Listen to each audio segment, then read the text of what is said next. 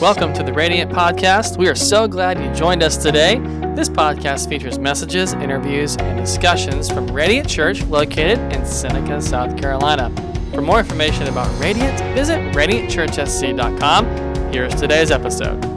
All right, hey, welcome to Radiant Church. My name is Andrew, and I'm the pastor here. We're so glad you could join us today, wherever you're watching or listening from. If this is your first time joining us, hey, go to radiantchurchsc.com and click I'm New. If you filled out a short form online for us as a way of saying thank you, we're going to donate $5 to one of the nonprofits that's listed. We are in week 3 of strategy for the struggle, and we all have a strategy for winning, right? Like none of us want to walk through life thinking, well, I'm just going to be kind of a loser. None of us do that.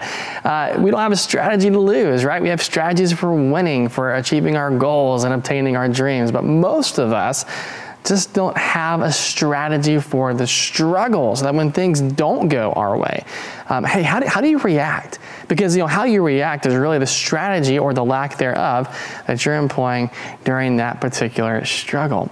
So we've been looking at the story of Joseph's life because his life epitomizes what it means to have a strategy for the struggle. And you can read a story in its entirety in the very first book of the Bible, a book called Genesis. It's towards the end, okay? And we started in Genesis chapter 37, where Joseph, as a 16-year-old kid, he has dreams about his family and how they're bowing down to him in these positions of authority. And that gets him thrown into a pit, an empty cistern. And we learned how important it is to have a strategy for the struggle of hurt. When we hurt, when we're feeling pain, we need to trust and submit ourselves to God so we can avoid allowing bitterness to set in and really allow God to heal us. And then we saw Joseph get sold as a slave to an Egyptian official named Potiphar. That was what happened the second week, right? And he's so good at running Potiphar's household that Potiphar doesn't even worry about a thing except what to eat. But the problem was Potiphar's wife, man, she had all the googly eyes for Joseph. And so she made moves on him. We learned in that strategy that we need to have a strategy for the struggle of temptation. And when we have that strategy in place, we run away from temptation, but we also run towards something. We're running towards God. Now, it only gets worse for Joseph from there. So Potiphar's wife falsely accuses him of rape. Now Joseph, he did the right thing. He ran away. How many of you guys know, man, that when you do the right thing, you don't always get the right reward?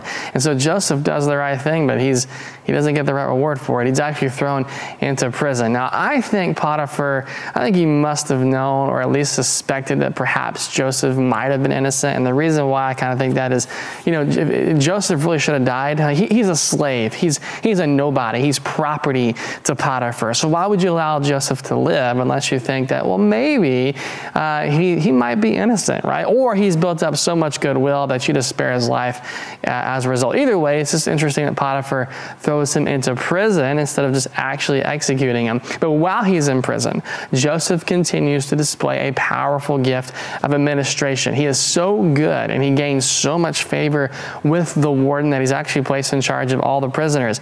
It might be the only instance, right, where a warden trusts the inmate to oversee everything inside of the prison. So there's 2 prisoners that Joseph's going to come across during his time in jail, and they're 2 officials of Pharaoh's. There's the baker and the cupbearer, and they both have dreams which really shake them to their core, and Joseph interprets the dreams for them. Now for the baker, he's got some bad news, okay? In 3 days, he's going to get executed. But for the cupbearer, well, in 3 days, he's going to be restored to his former position. Now, Joseph only has one request of that cupbearer. Hey, when you get out, remember me. That's it. I want to pick up in Genesis chapter 40, verse number 20. So Pharaoh's birthday came 3 days later, and he prepared a banquet for all of his officials and staff. And he summoned his chief cupbearer and the chief baker to join him and the other officials, and he restored the chief cupbearer to his former position so he could again hand Pharaoh his cup. But Pharaoh impaled the chief baker, just as Joseph had predicted when he interpreted his dream. Pharaoh's cupbearer, however, forgot all about Joseph, never giving him another thought. Look at verse number 1, the next chapter. 2 full years later. Remember earlier, Joseph had said, hey, you're getting me, you're getting out here in 3 days, cupbearer, remember me, okay? 2 full years later, I mean, any day Joseph's thinking he's getting out of jail, he's going to shave, he's going to get a bath, then it's like day 5 and 40, then day 80, and now we're 2 years later. Pharaoh dreamed he was standing on the bank of the Nile River. So now we're kind of full circle where we were at, and we started the series in chapter 41, verse 37. So Pharaoh's going to have some dreams which deeply disturb him, and Joseph interprets those dreams for him. So what happens now is those dreams, nobody can interpret the dreams and that Pharaoh's having. The cupbearer remembers, oh my gosh, there's a guy I forgot all about. Like, he's in jail, and his name's Joseph. And hey, Pharaoh, he told me my dream, and he told the baker his dream, and they happened exactly like he said. And so Pharaoh looks at the cupbearer, he's like, dude, go get that guy out of prison. Like, I need him right here. So Joseph comes out of prison, and think about this. Like, he's been in prison for some years, right? You can imagine for a moment just like how smelly, how dirty, hairy, right? Joseph probably is. He's probably got rags on for clothes. So they get Joseph out of jail. You know he's going to get shaved and cleaned up. He's going to have new clothes put on because he's going to be in front of Pharaoh. So skip down to verse 37. Pharaoh has just had this dream interpreted by Joseph. And this is where we started the series out a couple of weeks ago. Verse 37, Joseph's suggestions were well received by Pharaoh and his officials. So Pharaoh asked his officials, can we find anybody else like this man who's so obviously filled with the Spirit of God? And then Pharaoh said to Joseph, well, since God has revealed the meaning of the dreams to you, clearly no one else is as intelligent or as wise as you are, and you'll be in charge of my court, and all my people will take orders from you, and only I, sitting on my throne, will have a higher rank than yours. 2 years have gone by. But remember, it's been longer than that, right? Because Joseph was about 16 years old when he first has these dreams. It's 16 years from the time he has the dreams of his family bowing down to him to when he's standing in front of Pharaoh, who says, hey man, you're my number 2 guy, all right? 16 years had gone by. And you might say, okay, well, what's the struggle here? Well, I wonder today, man, if you have a strategy for the struggle of waiting. I think it's entirely accurate to say that when we wait, it can almost feel like we're in our own prison, right? Like, think about it. You can't do anything when you're waiting. You're held in a state of limbo, and for some of you, like, that's okay. You're patient people. Waiting's not a big deal. Others of you, you have a hard time with that because you're wired to be on the go. Like, you move at the speed of light. You got high energy. Waiting is killer for you, man. You don't got time to wait. As we're waiting, it can feel discouraging. It can feel frustrating. And the longer you wait, you really have to fight this urge at times, I think, to just kind of quit, throw in the towel. Hey, it's never going to happen. I'm never going to get there. It's never going to come out. We struggle with waiting. And I just want to submit to you here today that the struggle with waiting is really a struggle of God's timing. This is especially true if you're a Christian, because there'll be all kinds of waiting periods and seasons where God's timing hasn't come yet, and you're struggling with that. Everybody struggles with God's timing at some point. So don't try to pretend like you don't, because you do. Some of you struggle less because you're further in your walk in your faith, and that's good. But all of us will struggle with God's timing in our lives at some point or another. And so we struggle with those seasons of pain, of discouragement, or frustration. Often they accompany those seasons of waiting that we're going through, and we can almost feel like we're stuck. And you feel like you're not going anywhere. Like you're never going to get out. Now, I can't say that I'm a super patient person. I can't say I've gotten better as I've gotten older. I've become better at waiting. If I'm truthful, I think the reason I've gotten better, man, is I got married and I had kids. That really goes, that'll do it for you, right? Like, I love my wife and I wait on her a lot. And I like being 5 or 10 minutes early. That's kind of my jam. My dad's that way. My grandpa's that way. I got that gene. I got to be somewhere early to be on time, and I'm good. I married a woman who says, 5 minutes late's fashionably on time. Which to me, there's no way. Like, no way. That's not true. Like, we'll miss the trailers in the movies, man. We can't be 5 minutes late. We got to be on time. Now, she looks amazing and beautiful, and without a doubt, the wait is always worth it. But I've got to get to a point now where, if we're going to be somewhere at 4 o'clock, I said, baby, we got to be there at 3:30, because I know she'll get ready early, and we'll get out of there and leave on time and be where we need to be as we're supposed to be there 5 to 10 minutes early, right? I just don't like being late. We're not wired, for that kind of thing. We're not wired to like, pain, discomfort, frustration, all the things that often accompany us when we're struggling in the waiting. We don't get excited about that. If you do, you need counseling, right? Like you need some help, because nobody gets excited about things like pain. We don't look forward to the timing being off. It's supposed to, happen right here, happen right now, happen next week, but it hasn't happened yet. And those things kind of really frustrate us, right? And so it's natural in this season of waiting to have this sort of get me out of here kind of attitude. Well, we'll do whatever it takes to get out.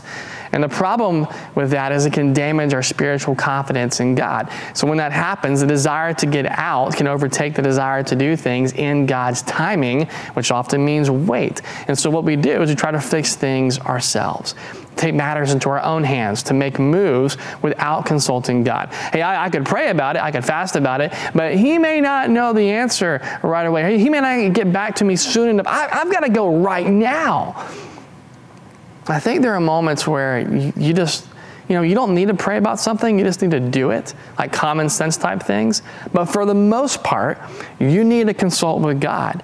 Every major move I've ever made in my life, we've always prayed about it and waited on God to give us an answer before doing it. So we'll try to do things ourselves. We'll try to skip that season of waiting. We'll look for sometimes a coping mechanism to help bring about a feeling of escape, like things are going to get better. That's another message in and of itself that we could do. There's a whole lot of different coping mechanisms out there. We use alcohol, drugs, food, pornography. Maybe it's gaming. Maybe it's too much golf, shopping too much. I can go on. We look for coping mechanisms, though, to make us feel better and give us a sense of escape instead of looking to God for our peace in the time of waiting.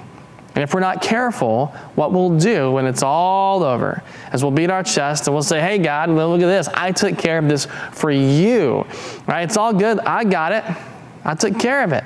And if we're not careful, we'll look at God and we'll say, hey, if you really cared, you could have got me out of this mess a whole lot sooner than what you did. So I stepped in and I took care of it and I got me out. Now, of course, the problem with that is when we do that kind of thing, we actually just prolonged our season of waiting even more, because we actually made a mess that's much bigger than what we had previously, and we can't get out of it on our own. We'll say things like, hey, if God loved me, He'd have got me out of that season of pain. We'll reason that sometimes. Often as Christians, we'll make the mistake of thinking if I follow God with all my heart, all my soul, then everything, in me, I shouldn't have to struggle. Things will actually get better and easier and smoother. Things should be okay. I should get all the breaks. It should all just work out for me here in the end. But when you study the life of Joseph, he doesn't get a whole lot of breaks, right? Like time and time again, it got worse before it got better. And often that's the way it works with God. Things tend to get worse before they actually get better. Joseph's left in prison for 2 years. The timing was off. Hey, get me out in 3 days, buddy. 2 years go by. Timing's not right. The pain, I'm sure, was real for him. The struggle, I'm sure, was real. How do you overcome that struggle? Well, there's a strategy, I think, that we need to use that James talks about in the New Testament. The letter that James writes wasn't written during Joseph's time, but I think Joseph certainly, employed some of these things that we're going to walk through here. James chapter 1, verse number 2. Dear brothers and sisters, when troubles of any kind come your way, consider it an opportunity for great joy. For you know that when your faith is tested, your endurance has a chance to what? To grow. So let it grow. For when your endurance is fully developed, you'll be perfect and complete, needing nothing. So our strategy for the struggle of waiting hinges on 2 really important keys from James. And here's the first key, okay? You've got to consider the promise. The the promise. It's God's promise here. We do all we can to avoid pain, discomfort, bad timing. We want nothing to do with any of that stuff. And yet James says when you struggle, embrace it, because it can lead to joy. Which, why? Like, that doesn't make sense, right? That sounds absurd. Nobody counts struggling as an opportunity. No one counts frustration and pain and waiting as opportunities to get excited, to have joy. Like, nobody does that. James is saying, man, you need this. Like, you need these moments in your life. It's going to be for your benefit.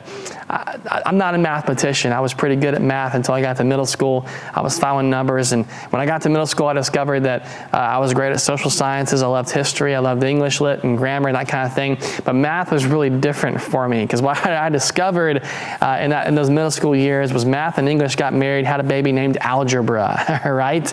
And so, you have these equations. If A plus B equals C, where A is 4 and C is 6, what's B? I hated those things. I always thought, well, why is that important? I got the answer. The answer is C. 6 is what C. Why does it matter? And I know some of you guys love math and you think that way, and that's cool. I just don't think that way. I'm a very linear thinker, very logical thinker. And so as you can imagine, math kind of went downhill from there for me. And I struggled with algebra and that kind of stuff growing up. Math wasn't my buddy. And I got to thinking about this message, though, and I started thinking, what if we looked at God's timing and struggle of waiting almost like an equation where we have, Jesus is A, C is the dream, right? And whatever the dream that God has for your life, it's going to come from Him. And we love that. And we focus on the dream a lot. The problem is, though, we can't just stick with that answer, hey, I've got Jesus and I'm all good. There's still B, right? There's still something in the way, something that's important and necessary for you to fulfill and about the dream that God has given to you, the plan that God has for your life. And so what happens, when you have an algebra equation as a kid, you know what A is, you know what C is, you got to figure out what B is. So your whole focus will turn to B. What is it? How do I figure out what this is? And often we'll look at B, and for us as followers of Christ, that's our struggle. And we'll look at the struggle, and our focus is always on the struggle. And for Joseph, it was waiting in the prison for 2 more years. It was waiting for 16 years for this dream that God had given him that had all kinds of up and downs to be fulfilled. All of our focus goes onto the struggle and how we overcome it ourselves, instead of, how does God use that struggle to get us to where we need to be. When we lose our focus, we lose our sight of God's goodness. We lose sight of God's mercy. We lose sight of God's love. We lose sight of the mission, and we put ourselves in a tough situation. We're not focused on the promise, right? So we've forgotten the dream. We've forgotten there's something more that God has for us. There's something bigger that He's planned. We've focused on the struggle and we can't see the dream. But what if you could consider that promise, right? That Jesus is actively working for you. And what if you took your focus off of the struggle and onto the promise that God has for your life and shifted your perspective just a little bit? And what if you realized too that I have a God-given dream inside of me that I need Christ to make work? So it doesn't matter what my struggle is, because I believe somehow, some way, that God will use that struggle to carry me through to the dream that He's placed inside me, that plan and purpose that God has for my life. So if you're Joseph, you know that God's favor is on your life, right? Like you know you belong to Him. You know the dreams you've had at 16, they're going to get fulfilled at some point. He gave them to you for a reason. Even though it hasn't happened yet, there's a struggle that you're going to go through, a period of waiting that you're encountering, but that's okay, because God is going to bring you through and see that promise fulfilled. So you need to slow down, consider the promise, but here's something else to consider too. Consider the process. Look at verse 3 in James chapter 1. For you know that when your faith is tested, your endurance has a chance to grow. So let it grow. For when your endurance is fully developed, look at this, you'll be perfect and complete, needing nothing. What if the struggle is an important part of the equation that brings about the dream? What if your struggle helps produce the dream that God has designed for you? What if your season of waiting is developmental for you to fulfill that purpose, right? Like what if the troubles that you're encountering and you're going through produce an endurance needed to finish what God has already started within inside of you?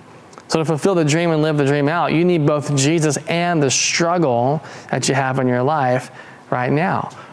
And we don't always think of it like that. We think that we don't need the struggle. We just need Jesus and we're good. The struggle but it plays a very important role here, a very important part of the equation. The goal should not be for us to have everything flow according to our plans. The goal should be for everything to flow according to God's plan to complete us and shape us and mold us into who we are and should be. So your season of delay and season of struggle becomes a season of growth for you if you allow God to use it. And that struggle ends up becoming a platform for which you can be a light for Christ to the people all around you. So say you battle with alcoholism. You've done it your whole life. And then God sets you free. And now you have a platform that you can share Christ with other folks who are struggling with alcoholism. You know why? Because you've been there, you've done that, you've gone through it, you know what others struggling with alcohol are thinking, you know why they're doing it, you know what they're doing, you know how they're operating, and you can reach them in a way that somebody who hasn't struggled with alcohol can't, because through Christ you've overcome that struggle and the dream has been fulfilled, and you can impact others for the kingdom of God. That struggle you once had now becomes your platform that God uses to reach others who are struggling around you. See, Joseph has a dream and showing him great things that are ahead. He's going to receive that dream, right? But I don't think for a second, despite all that had happened to him, that he forgot about the dream. I think he remembered it. But for the years, man, he was interpreting dreams instead of receiving them. He was watching other people for good or for ill, kind of walk into their dreams, fulfill their dreams, right? But while he's doing all of that, God is developing him. God is using Joseph's gifts in a season of waiting so we could use them to complete the dream. And as we're going to see in our next teaching, our last teaching, we're going to see all that kind of come together and what happened to Joseph. But again, I just want to say the season of waiting for you, man, this you're encountering, that struggle you have is a season where God is developing you. He's shaping you. He's priming you and molding you. He's getting you ready to complete the promise that He's placed inside of you long ago. He took the prison. Right? God took the prison and He used that time to develop Joseph, and that faithfulness that Joseph had, that waiting and that endurance he built up during the moments of pain, it led to his promotion. Joseph wasn't ready to step into that role as Pharaoh's number 2 guy without the Potiphar experience, without the prison experience. He may have felt like he was ready. Hey, I'm Potiphar's servant. I'm crushing it. I'm doing a great job. Maybe this will get me ready for bigger things down the road, right? But he couldn't have stepped into that role as Potiphar's servant. He wasn't interpreting dreams in Potiphar's house. He had to go to prison to do that, right? There are certain steps on your journey that God is taking you that you might think, hey, I'm ready. I can step out. I can do this. Let's go. And God is saying, wait a minute. Nope. There's a couple more things I need to do through you before you're ready, right? And if you step out too early, what you might think is a big promotion and a big platform, which pales to in comparison to what God actually has prepared for you. If you step out too early, you might actually miss it because you took things into your own hands. You got to stay on the journey. You got to go through the struggle and be developed, because that way you'll be ready for what God has in store for you down the road. Your delays, man, your detours, your pain, it's not the absence of God's presence in your life. It's actually pointing to the work that He's doing in your life, how He's shaping you and molding you, man. He's working to complete you.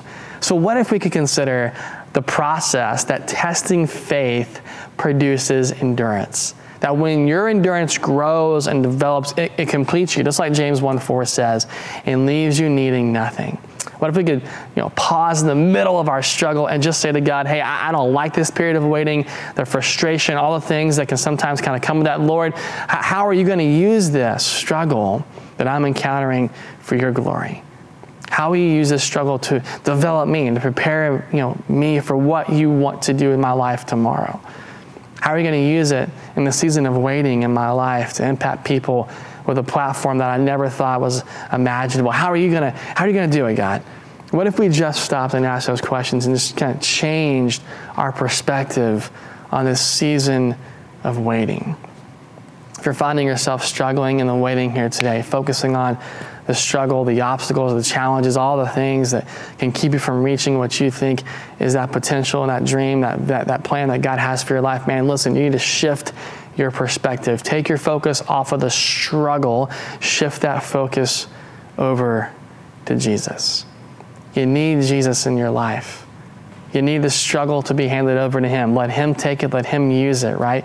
He can take that struggle and shape you and mold you and get you to where He wants you to go to fulfill the dream and the promise He has for your life. Whenever you see Christ, man, I'm telling you, you should see the dream. And when you see that, whatever struggle and obstacle will come your way, you'll know that, hey, God can use that to get me to where I need to be for His glory. Paul writes to the Christians in Romans, and he pens something that we misuse all the time. We think it's a great verse because, you want to make everyone feel good, so we apply it to all walks of life. But really, the context of this verse is actually exclusive. He's writing just to Christians here. And here's what he says in Romans 8:28. He says, and we know that God causes everything, not some things, not a few things, but everything to work together for the good for those who love God and are called according to His purpose for them. That is a promise. Every obstacle, every struggle, every issue you'll face is part of the equation which gets you to the promise that God has for you. He'll take it, He'll use it for His good, for His glory, and to complete you. Let me pray for you here today. God, I love you. Thank you for those who are watching and listening right now. I pray, Lord, that if there are those who are in a season of struggle where they're waiting and they don't understand, all the things that kind of come with that, frustration, discouragement, pain, detours, things aren't happening in the right timelines, that can all, can get us down. If they're struggling with that, Lord, remind them you have a plan. Remind them, God, you have a purpose. Remind them, Lord, that in the season of waiting, you are shaping them, you're building them, you're chiseling some stuff away, you're prepping them, getting them ready for what it is you have for their life, for that platform, God. Take that struggle they might have, use it as a platform to reach people, Lord, for your kingdom and for your glory in their lives. And God, I just pray that we keep our heads up, keep that faithfulness going, Lord, just like Joseph did. Keep that faithfulness going, Lord. Keep our heads up high, knowing that you're at work, knowing, God, you haven't forgotten about us. You're still at work. And God, there is something you're completing in us. You're building something in us. You're going to bring us to completion, not for our glory, not for our benefit, but God, for yours, for the kingdom of God to grow, to expand, to win hearts and minds and lives to you. Thank you for allowing us to be a part of your kingdom. Thank you, God, for shaping us in a season of waiting and for getting us ready for that God-given dream, that plan and purpose you have for our lives, that you have for each and every individual. Lord, we love you, we praise you, we ask all this in your name. Amen. Thanks for listening. If you have any questions or would like to reach out to us, you can do so by emailing us at media@radiantchurchsc.com or visit one of our social accounts on Facebook, Instagram, or YouTube. If you like what you heard today, subscribe to our podcast so you don't miss any future episodes, and give us a 5-star rating on the podcast platform that you listen to. We hope you have an amazing rest of your day.